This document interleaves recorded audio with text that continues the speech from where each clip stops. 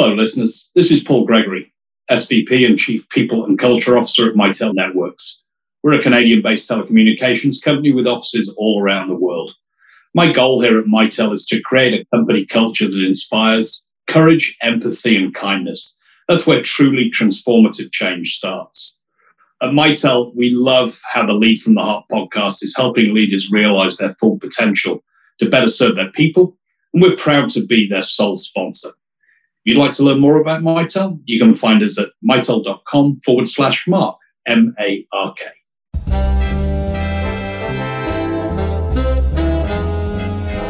Hello, everyone. This is Mark C. Crowley, and you're listening to the Lead from the Heart podcast. And I thank you for doing so. I'll start things off with a question.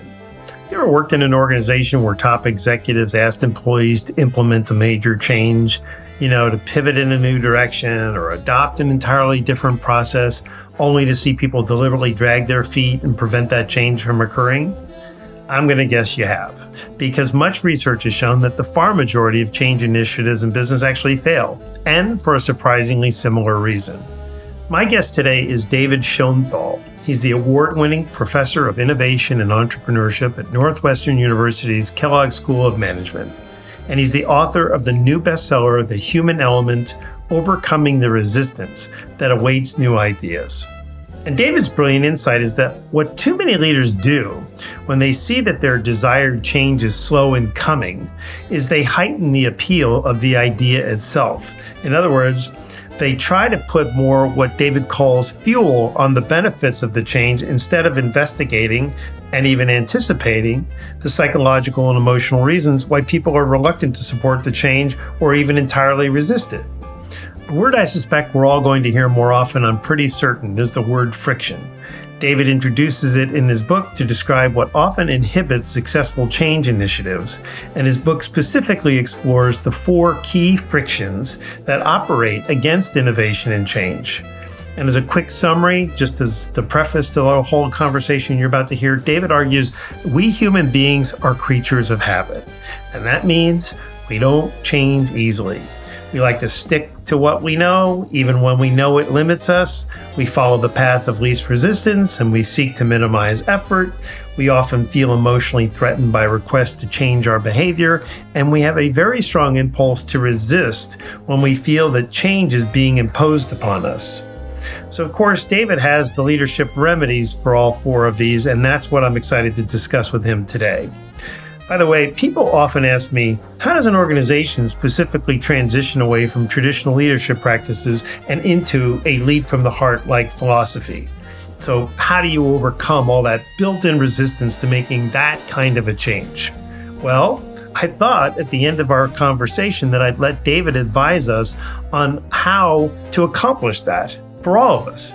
And I gave him advance notice that I'm going to ask him this question at the end so that he could be fully prepared with all the ammunition, with all the research he's done, with all the knowledge he has to teach us. So let me stop there and get things underway. Welcome to the podcast, David Schoenthal. Thank you. Thanks for having me. Well, I'm looking forward to this. A main theme of your book, we'll get right to it, is that whenever any of us seeks to introduce change, we tend to accentuate all the benefits of the change while failing to adequately address the resistant forces that often prevent its adoption. And then, when we do sense resistance, you say that our instinct is almost always to double down by adding more of what you call fuel to the change instead of finding ways to eliminate the friction against it. And you tell this very illustrative story at the beginning of your book about why bullets fly with tremendous accuracy. And we think it's the power of the gunpowder that makes this happen when actually it's something else. So set the stage for the rest of our conversation by telling us the real reason bullets fly with such precision and inherently explain this idea of fuel and friction.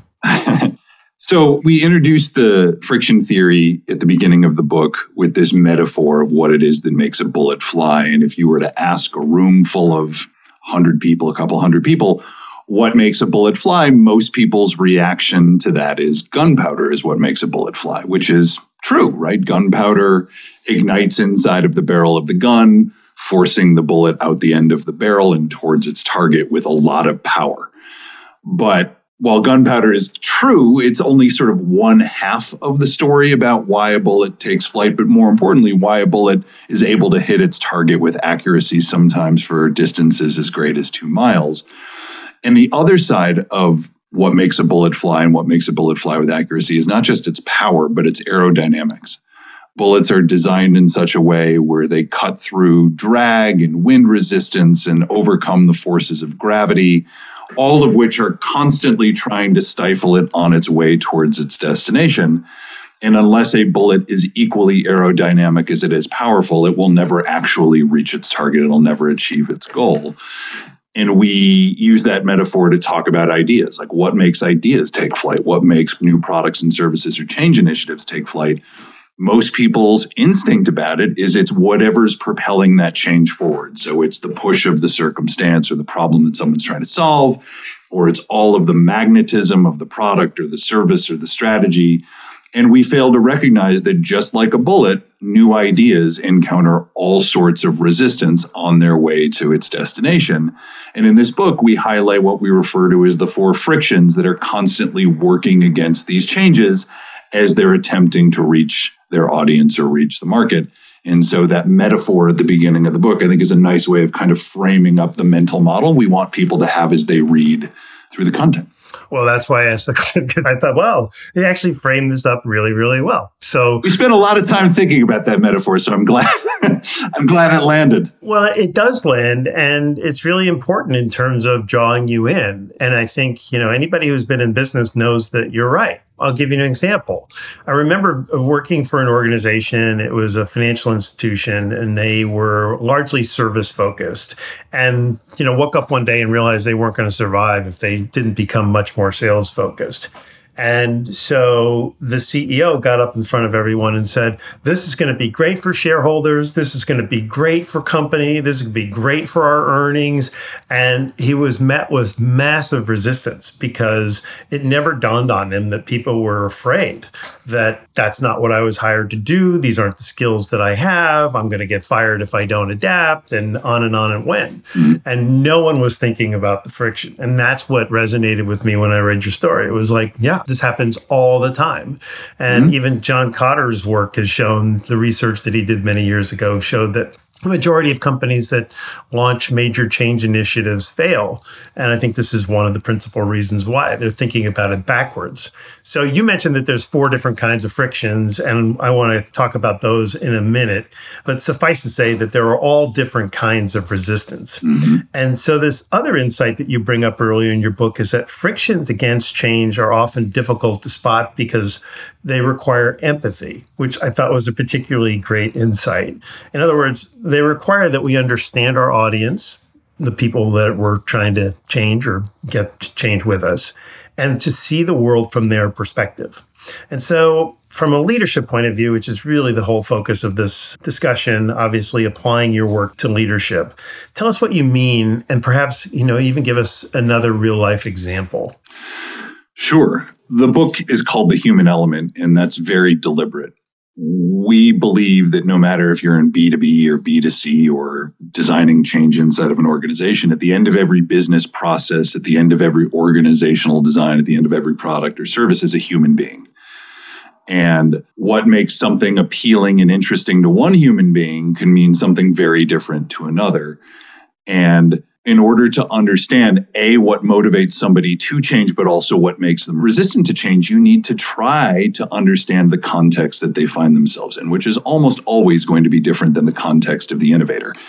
And one of the interesting things about this fuel and friction tension is that we all, as human beings, are biased to thinking in terms of fuel. If somebody's not saying yes, if somebody's not getting on board with this change, in the example that you gave, if some transformation inside of an organization isn't getting the type of internal support it needs, most innovators' instinct is, well, I'm not explaining it properly. I'm not doing a good enough job of getting people on board with this. So I either need to change the way that I'm speaking about it, or I need to offer some incentives for them to get on board. There's something wrong with the thing that I am bringing to the world.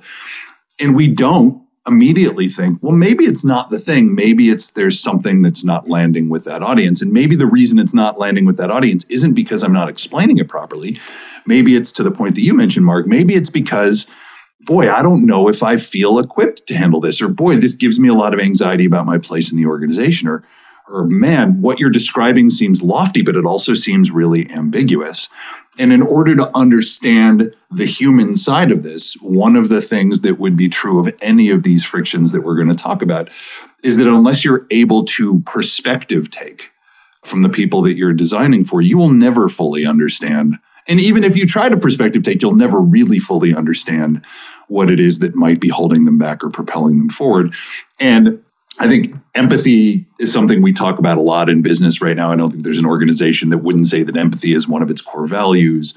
But that's also a really tricky thing to figure out how to operationalize. Well, how do you operationalize empathy? Like, what does it mean to look at the world through someone else's eyes? I used to work at a big design firm called IDEO, and we would spend a lot of time doing ethnographic visits and going into people's homes and trying to understand what their worldview is. And it was really helpful in designing products and services. But going into somebody's home for an afternoon doesn't really give you a sense of what their entire lived experience is like or what their worldview is like. And the ultimate form of trying to have some empathy and build empathy into the organization is to actually have the people you're designing for involved in the design process, or involved in the transformation process, or involved in the organizational change process.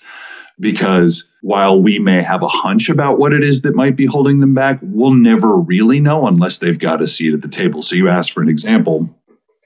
There is a great story that we tell in the book. Well, I feel like all the stories are great stories, so I guess I'm a little... we'll grade them later. Is there a particularly great story? This one gets a 9. I'm sorry. This one is above and beyond. So it also comes from IDEO. So about 8 years ago or so, IDEO was featured on 60 Minutes, which is a television show here in the United States on Sunday evenings, a sort of news magazine.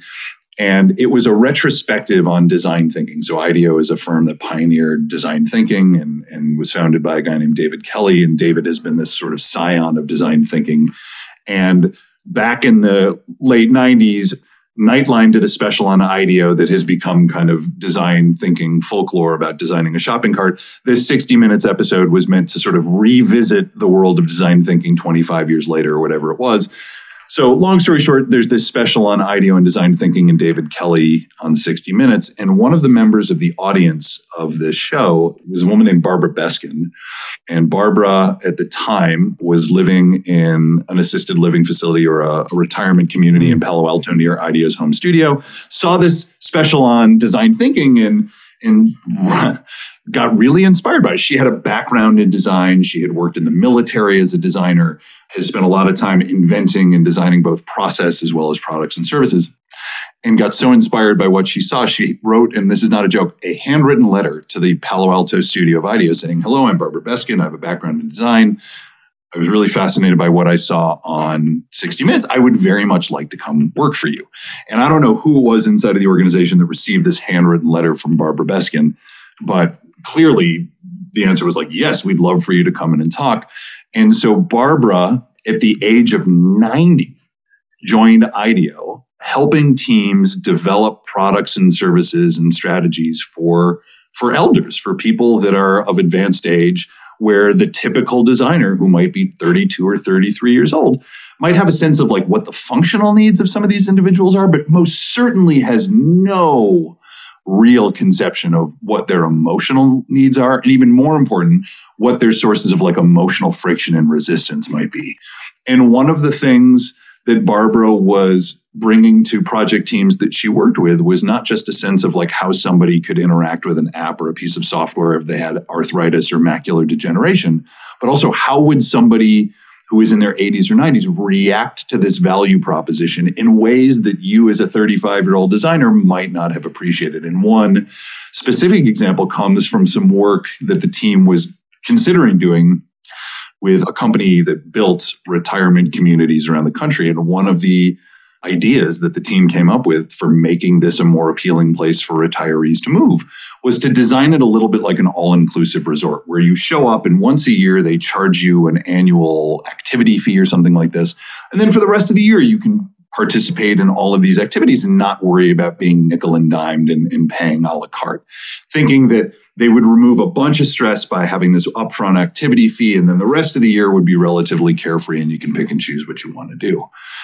And the team was pretty pumped about this because it removed a lot of the anxiety and, hey, it works for all-inclusive resorts. Why wouldn't it work for a retirement community? And when Barbara got wind of this or when it was presented to her, her initial reaction is, this is awful. You can't possibly do that.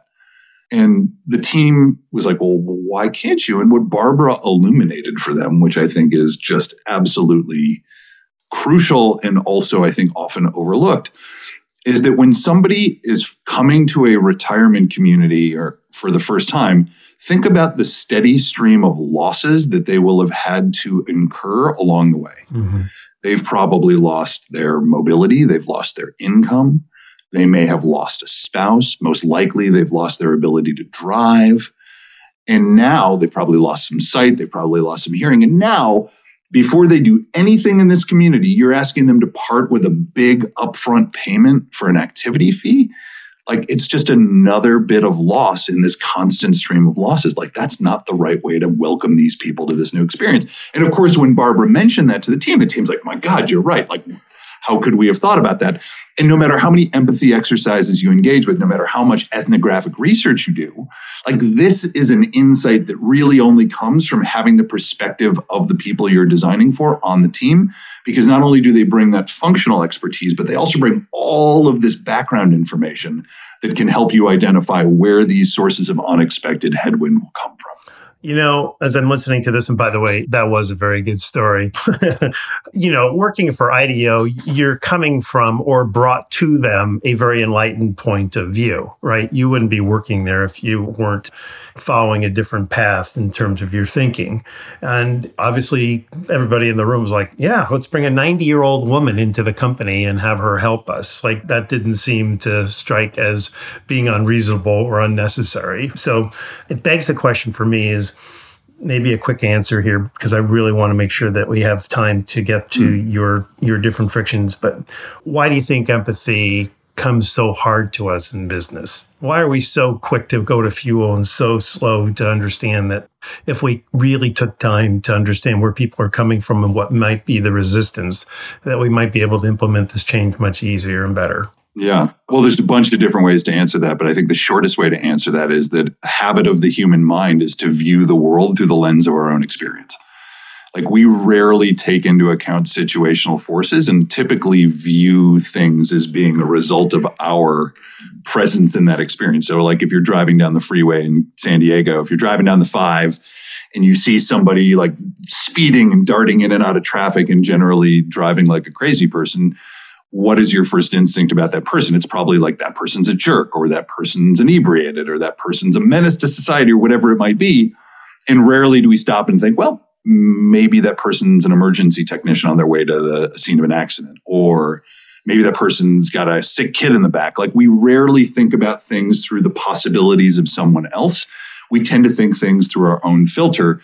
And as a result, particularly when in the world of innovation and change, we desperately want to feel like we're in control of our ability to influence others. We want to feel like we've got the ability to make something stick if people aren't getting it.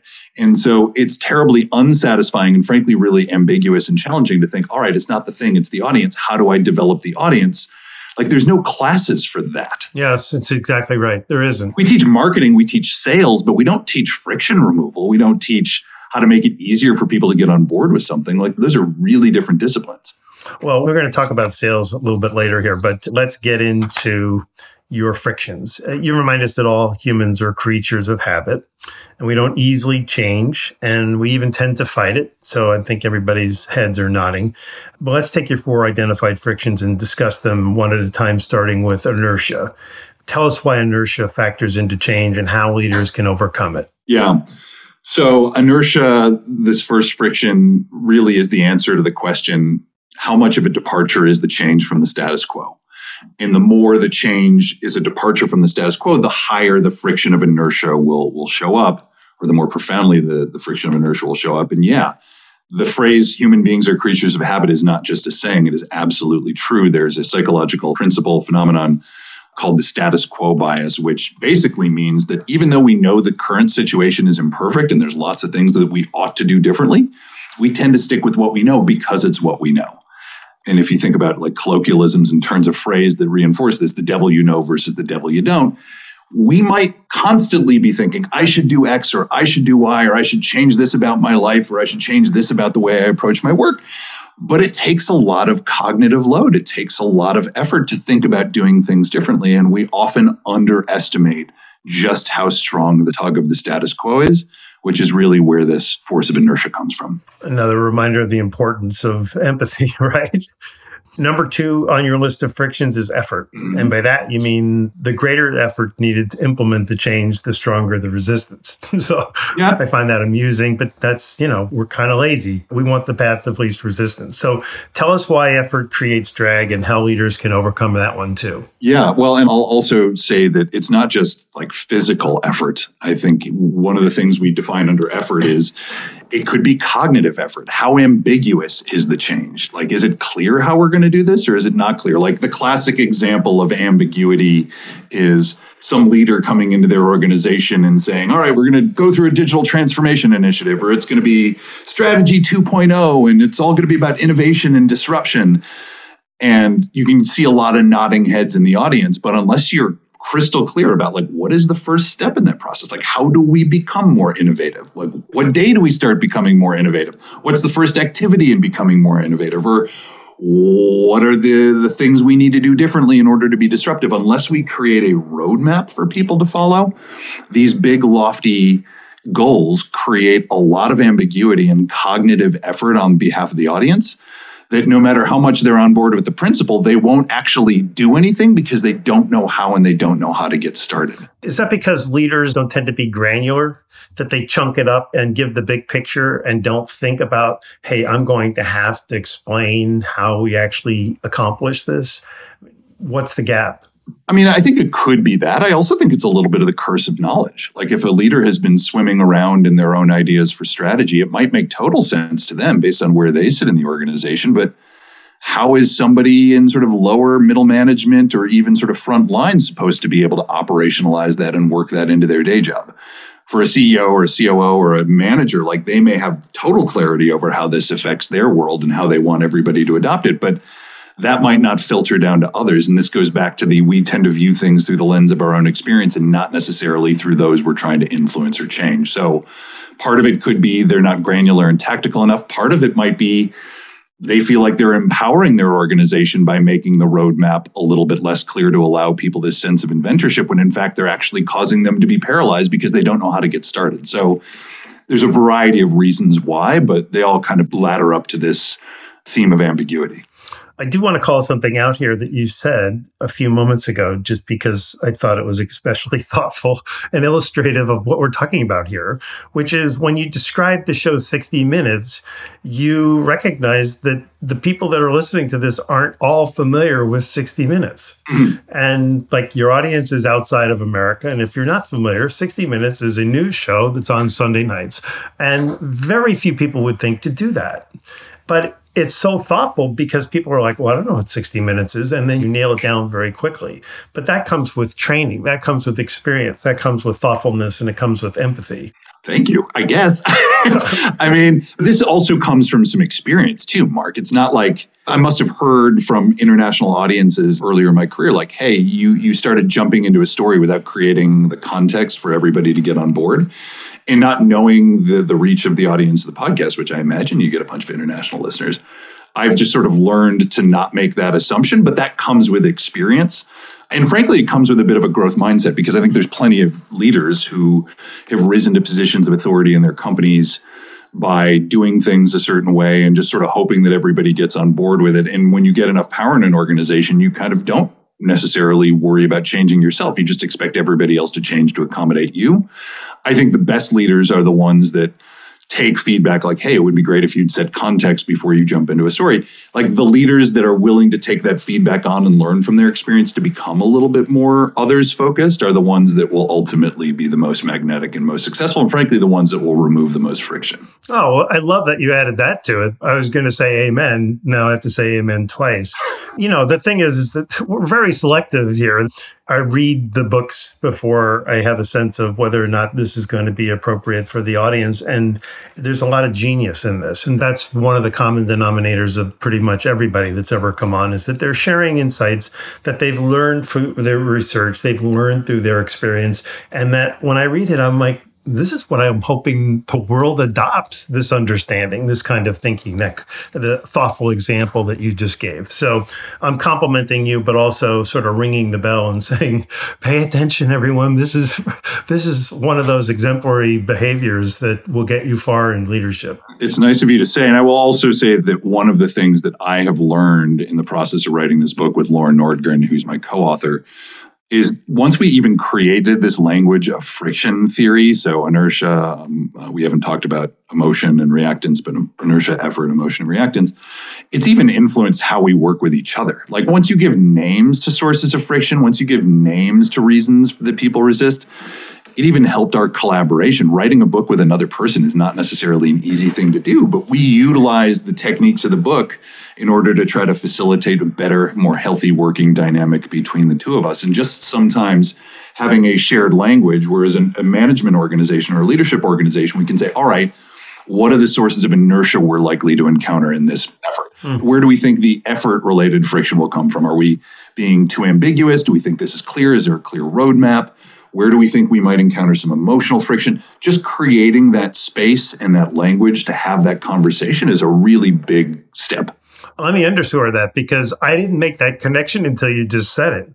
But if you're implementing change, i.e. anyone listening to this, if you're asked to implement any change or you want to personally drive some sort of change, going through this and saying, where's the inertia? Where's the emotion? Where are the drags? If you can anticipate it before, then that's going to drive better behavior in terms of the way you're going to present this. And I think you just underscored something that's really important. And in addition, these things are always easier to manage when you can spot them and deal with them up front. Once they have presented themselves, they are much more challenging to try to put back in the box.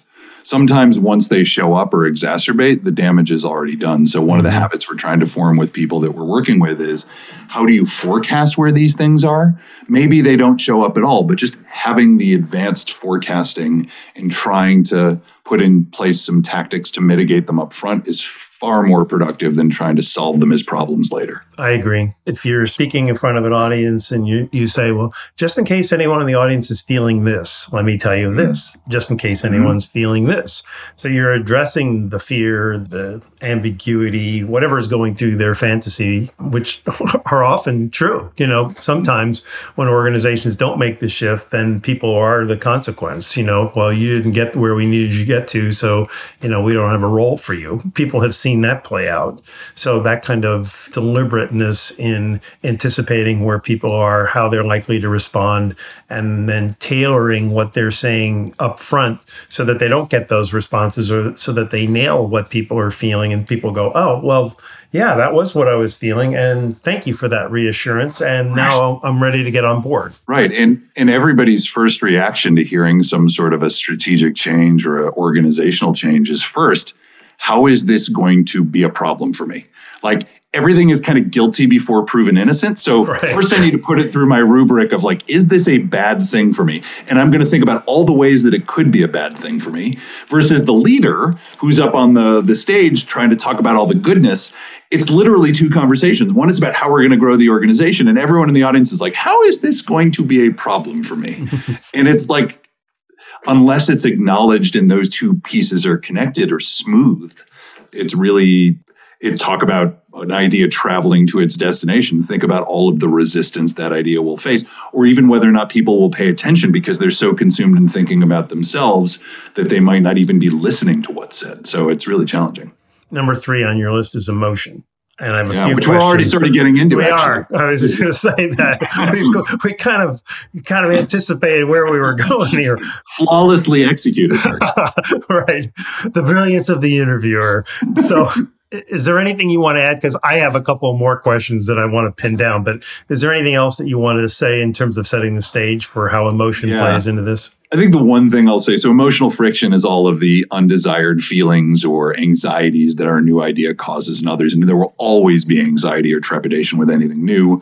I think the only twist I will put on it is that oftentimes emotional friction is caused by us. Like emotional friction is actually a byproduct or a side effect of something we're actually trying to do to help people. In fact, sometimes in an effort to reduce some friction, we cause other friction inadvertently.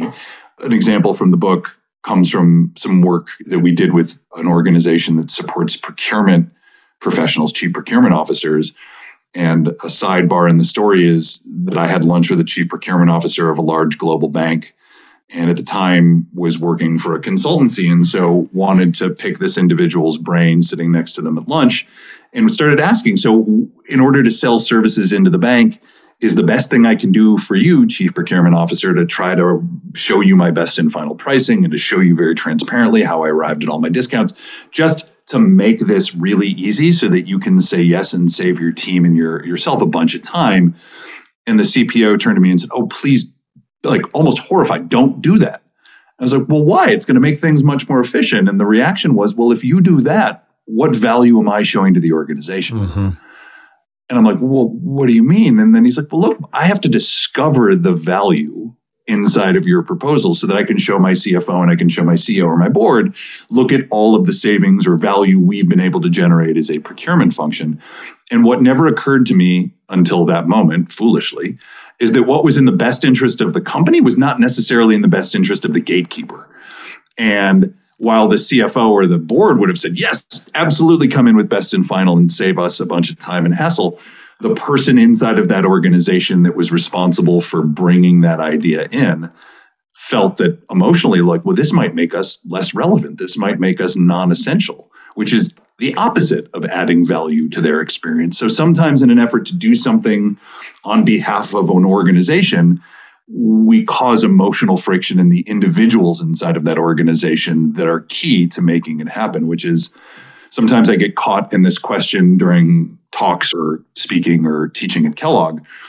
You know, is this true? Is friction theory as useful for B2B as it is for B2C? And the answer is absolutely, because people in B2B, like B2B, like B's are just a bunch of C's. Like inside of a business are a lot of individuals who have different pains, gains, and jobs to be done. If I don't understand all of their initiatives and all of their frictions, I'm going to get confused when the organization says they want something, but it never gets off the ground. And it's because I haven't taken into account the individual emotional friction points of all of these individuals that need to be influenced. Empathy plays a role again here. One of the main themes of this podcast is that emotions have profound influence over human behavior and that negative emotions are more lasting and powerful in their impact. And you make those identical points in your book. So It's always nice to have somebody else make the points that I'm trying to make. So tell us why understanding this is so important to leaders, especially because this is not common knowledge. I mean, I could speak for the whole rest of our time on this. I just think that sometimes we forget that our work lives, I mean, business is a social enterprise, and people find identity in their work. They find meaning in their work. They're giving most of their lives to their work. They probably have deeper relationships with some of their work colleagues than they do with some of their friends. So much of our individual identity and sense of personal value is tied up in what we do.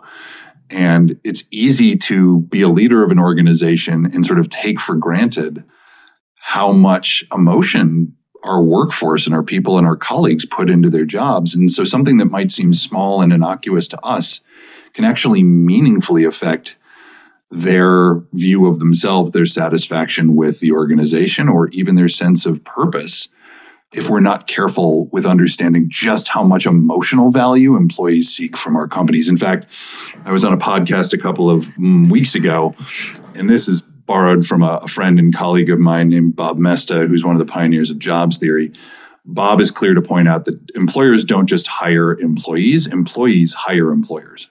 Like your employees have hired your company. They've hired it to do a functional job, which is pay them and give them benefits and advance their career. They've hired it to do an emotional job, which is to give them purpose and a sense of meaning and a sense of community and a sense of identity. And they've hired it to do a social job, which is the status that it conveys to people in their lives and in their work. And if you're not clear on the fact that your employees have hired you to do these three jobs and you're only indexing on the functional jobs that people have hired you to do, you are going to miss and frankly bear the unfortunate effects of missing the fact that the social and emotional stuff is often just as, if not more important. I mean, it reminds me that, in the business that I grew up in, that there's still this pervasive attitude that, hey, you're lucky to have a job here. They're not really thinking about you're hiring me as much as I'm hiring you. You're thinking like, I have all the cards. I get to pick who gets to work here.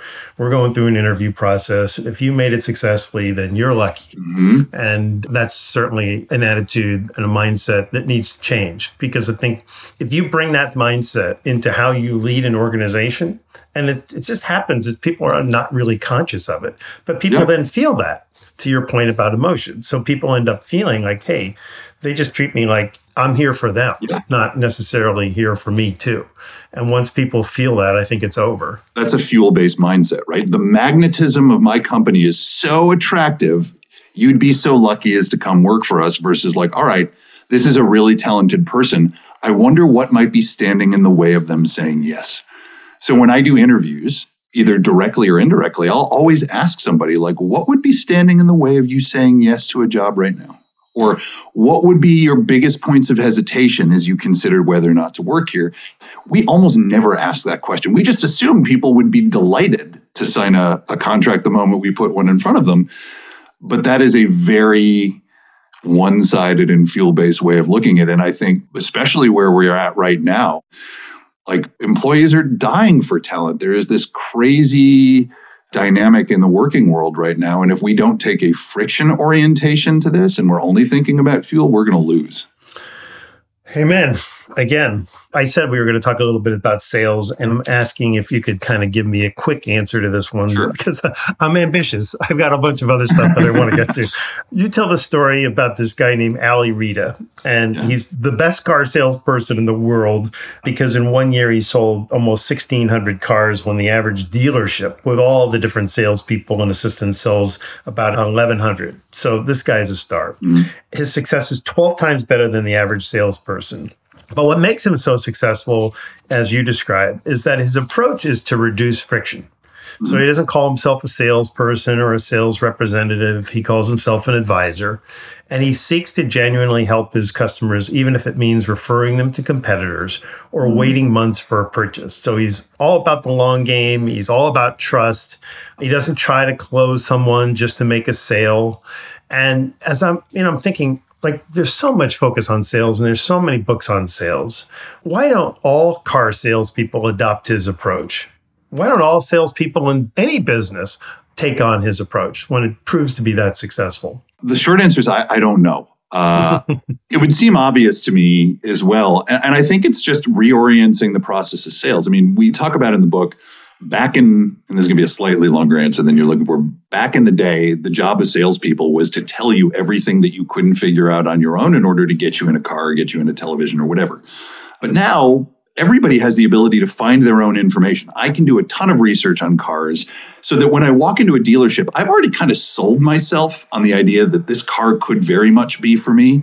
I don't need you to sell me everything that I've already read. What I need you to do is remove the anxiety that's standing in my way. So Ali has, I think, realized that people can find their own sources of fuel. They can read car websites, they can read Blue Book reviews, they can read Car and Driver, like all of this stuff. When they come into the dealership, they've already got enough fuel behind them that they don't need to be sold on the car. What they need to do is have all of these sources of friction removed.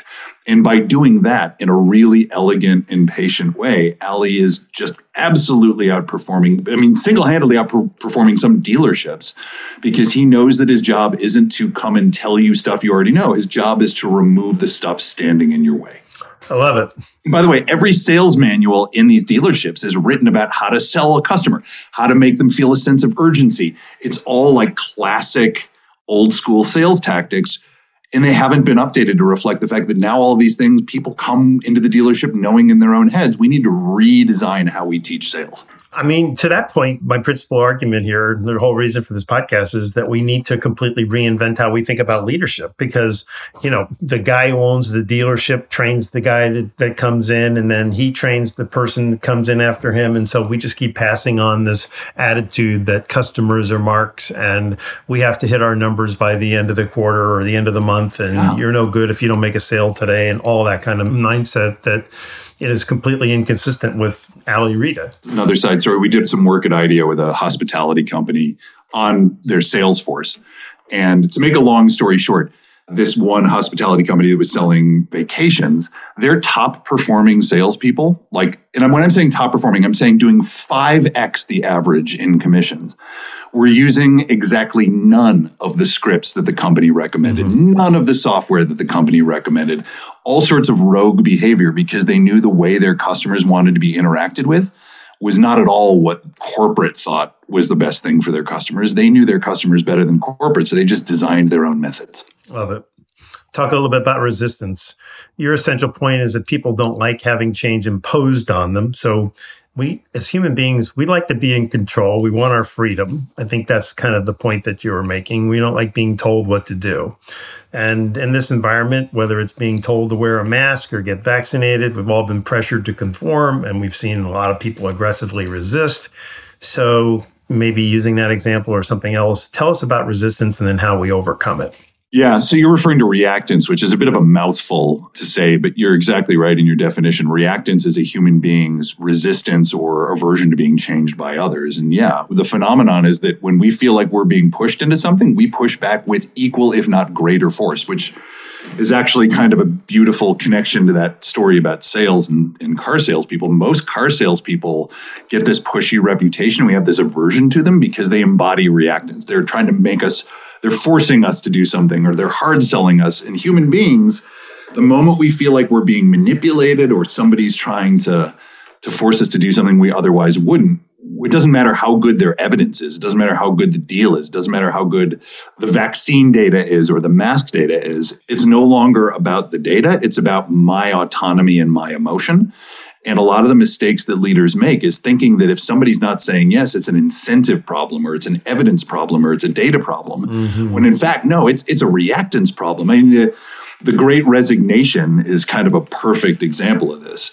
Great Resignation, or at least that's what we're calling it here in the US, is that 4 million people a month are leaving their jobs or something insane, which has just never happened in human history. And a lot of companies are sitting back scratching their heads. Well, why are people leaving their jobs? And most companies think it's, because we're not paying people enough or we're not treating them well enough or we're not giving them free parking or free lunches. We need to make the idea of coming to work for us more appealing.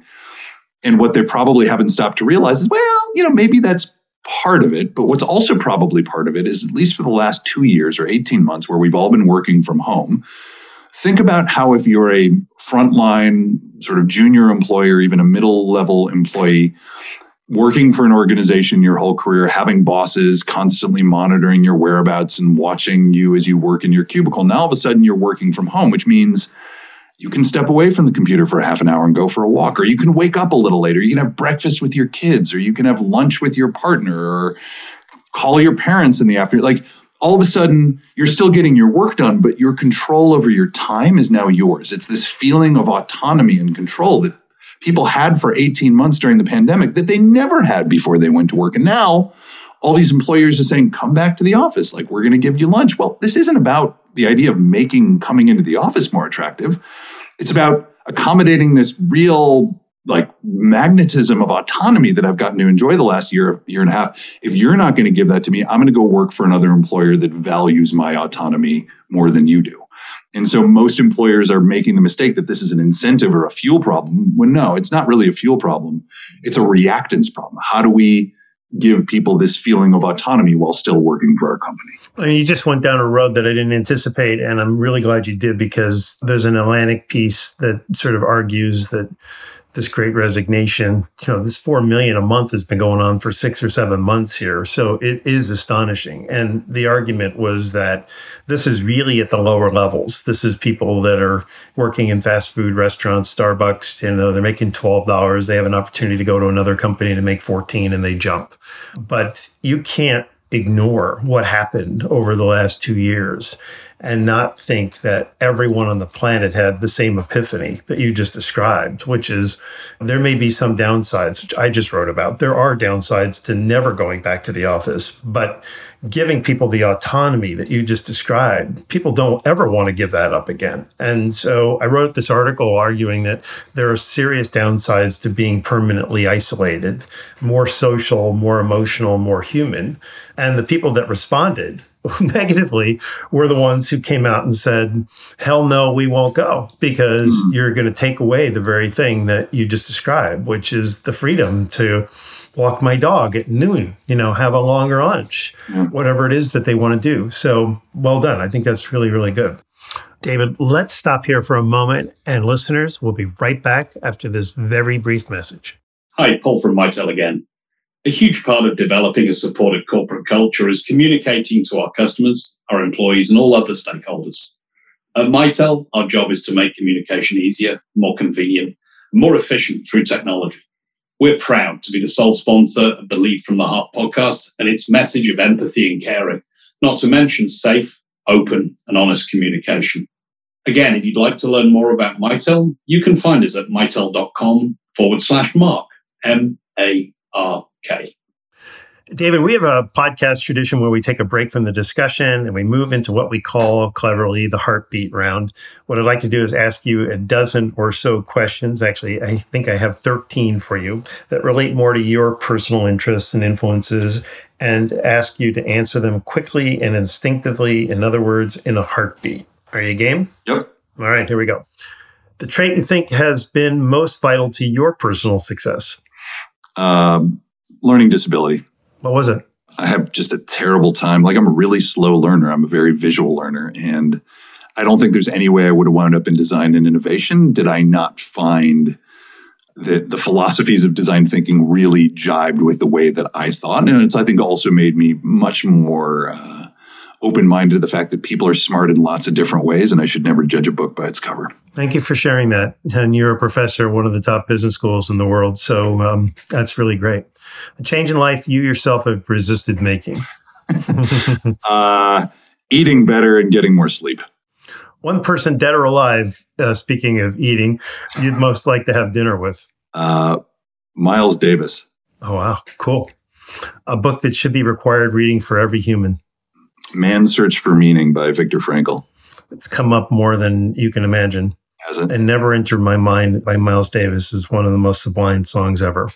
If your job was to motivate people to get a COVID vaccination or wear a mask in public, what's one way you might have approached persuading people that's different from how it's been commonly done? Ask them for advice on how to persuade others that are different from them. Give me a little more on that. So I would ask people, have you or a loved one of yours ever been affected in a meaningful way by a communicable disease that could have been prevented? And if they say yes, pneumonia, or yes, whatever, then I'll say, how would you have given advice to those individuals in that public health situation to prevent that disease? And then I'll say, we find ourselves in a similar situation with COVID-19. What advice would you give to public health officials on how to get more people comfortable with these countermeasures that can save lives? So abstracting it away from reactants towards them giving advice and designing their own solution. Fantastic. One thing you hope to see change in the world? Sort of reversing the negative effects of climate change. The quality that derails the most leadership careers? Arrogance. Number one answer. Your synonym for the word heart? Rhythm. One subject you think all leaders would be wise to bone up on? Empathy. A life lesson you wish you'd learned earlier? That I never learned a thing by talking. Trait you admire most in other people? Humility. Something you think we all need to do at least once in our life? Play an instrument.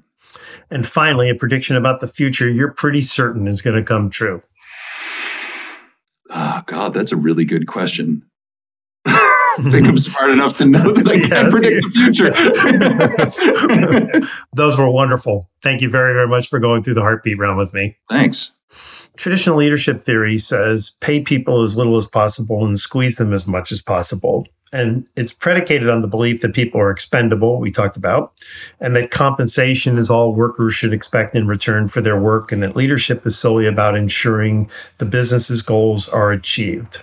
So this is my final question to you, David. Members of this audience have a very different view of leadership, and that continues to be met with great resistance in workplaces. It's a philosophy that when managers intentionally care and support their people, opposite of exploiting them, and they ensure the needs for growth, appreciation, meaningful work, inclusion, all of these and others are met, that productivity naturally and consistently soars. So we have plenty of fuel to demonstrate that leading this way drives sustainably greater performance, but the resistance largely comes from people who are unwilling to break away from tradition, what you call inertia, and who fear being seen as weak emotion for showing care to their employees. So as I was reading your book, this was the question I most wanted to ask. I thought it'd be a cool way to end the discussion by asking if you could coach us all on how we might implement the desired leadership change in our own organizations and persuade more managers to start leading with greater balance of mind and heart. It's a fantastic question. And, I think we can touch on each of the frictions just a little bit. So inertia, again, status quo. One of the remedies for inertia is, even though you might be asking for big change, to start small. It's really hard. The more intimidating a change in either behavior or organizational dynamic seems, the more resistant people will be to it because of the perceived amount of departure from the status quo that it will entail. So one of the ways that we can get people started on a path to change is not to come in and say, all right, we're going to do digital transformation, or all right, we're going to change the way we relate to our employees or our employee value proposition. Maybe it's to say, all right, with these next couple of crucial hires, let's change a little bit about what we say the value proposition of the organization is, and see if we're able to win people that we wouldn't have otherwise won by talking about how we relate to our employees differently. So we're not talking about rolling out a whole-scale employee value proposition change. Let's just experiment or prototype with like these 2 or 3 next hires or these 2 or 3 next promotions and see if it generates the result we're looking for. Most people can get on board with a contained experiment if it doesn't feel like it's all-encompassing. So I'd say start by shrinking the size of the challenge and making it a little bit more bite-sized and experimental in nature. In terms of effort, I think this goes back to what we talked about before. How ambiguous is it for the organization to change the way it relates to its employees? Is there a roadmap? Are there step-by-steps? Are there certain KPIs we're going to be tracking and looking for? To say that we need to be more human-centered with the way that we look at employees, and to say, for example, that our employees are hiring us in addition to us hiring them, how do we make this more concrete so that even the more old school leaders in our company can start to say, all right, the first step, I can accomplish the first step. The first step is X. And once we've done that, we move on to step Y. But creating this very clear roadmap about how we're going to transition from our current way of thinking to a new way of thinking, and knowing that there are little stage gates along the way that will only move to the next step once we've sort of cleared the hurdle of the previous step, I think that can be really helpful, because to say we need to be more human-centered, it's like, all right, well, how do I start? Well, I don't know, be more human-centered. Kind of unsatisfying. Emotion, I think, involving the people that you're designing for in the design process. So if you're talking about redesigning employee value proposition and you're not including all ranges of employees in the design process, it will never be successful. It will never get past emotional friction because you won't know where it's lurking. In order to find it, sort of like Barbara Beskin on project teams around aging, having the people you're designing for involved in the design process will not only help you come up with better solutions, but it will also help you spot where emotional friction might be hiding, waiting to stand in your way. And then finally, with reactance, which is an aversion to being changed by others, there's a few ways that we can address this. But one of the most important, I think, is allowing the individuals we're trying to change to create their own arguments for change themselves.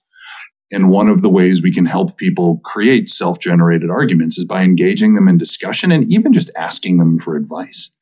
Rather than saying, I'm looking for your input, I'm looking for your advice. Like, I'm debating between these 2 or 3 different directions, senior leader. Which would you which would you advise me to do? And people love to give advice. What they fail to realize is when they're giving advice, they're also internalizing their own advice in their own minds, which make them a little bit more receptive to the change themselves. So it's almost a little bit of a jujitsu move where they're sort of subconsciously architecting the desired change that they will have to implement. But by giving you advice, it takes away some of that personal reactance that they might have otherwise had. And the book is full of a bunch of kind of fun examples and some crazy examples about how this works in the real world. Everything from brainwashing to smoking cessation. Like, what are the methodologies that work? And people will be surprised by how small reframes in the way people relate to things can make a huge, huge difference. I was going to summarize what you just said, and I was taking notes as I was listening. And then I thought, no, I'm just going to encourage everybody to go back and listen to the last 5 minutes of this again, because you've done such a brilliant job of summarizing. I just love the ideas of this. And most of all, the starting small with experimentation and involving people in the whole thing. It's just so kind and thoughtful. And we're going to do this together as opposed to we're going to do this to you. On behalf of my audience, David, I just want to say thank you so very much. Honestly, if no one else was listening to this, this would have been worthwhile. You're a really smart guy and a lot of really great insights in your book, which I loved and highly recommend, of course. Thank you so very much. Oh, thank you. This was a great conversation. I really enjoyed it. Thank you. Take care. Bye-bye. Likewise. As we leave, I have a big favor to ask you. Our big goal for 2022 is to further grow our listening audience, and it would be so greatly appreciated in that regard if you could take a moment right now, think of somebody who might be interested in our podcast and introduce it to them, a friend, a colleague, anyone. Send them your favorite episode or send them this one just to say you might be interested in this. We would be so grateful. Here's why. When we see that our audience is growing, it's the number one sign that we should continue producing more episodes. The moment this podcast stops growing, we're going to get the sign that, okay, time's up. And I'm not ready to end, but I'm hoping that we can continue to grow, and we need your support to do that. I want to thank my wonderful team, Ken Boynton, Susan DeRoche, Carrie Finnessy, and my producer, Eric Oz. Our theme music is the jazz classic Take the A Train, written by Billy Strayhorn and performed by the extraordinary BBC Big Band Orchestra. And I leave you now with one old and one new reminder. Number one, when you lead from the heart, your people will follow. And number two, I'm adding this now, love your people. Love your people. This is Mark C. Crowley, thanking you for listening and signing off for now.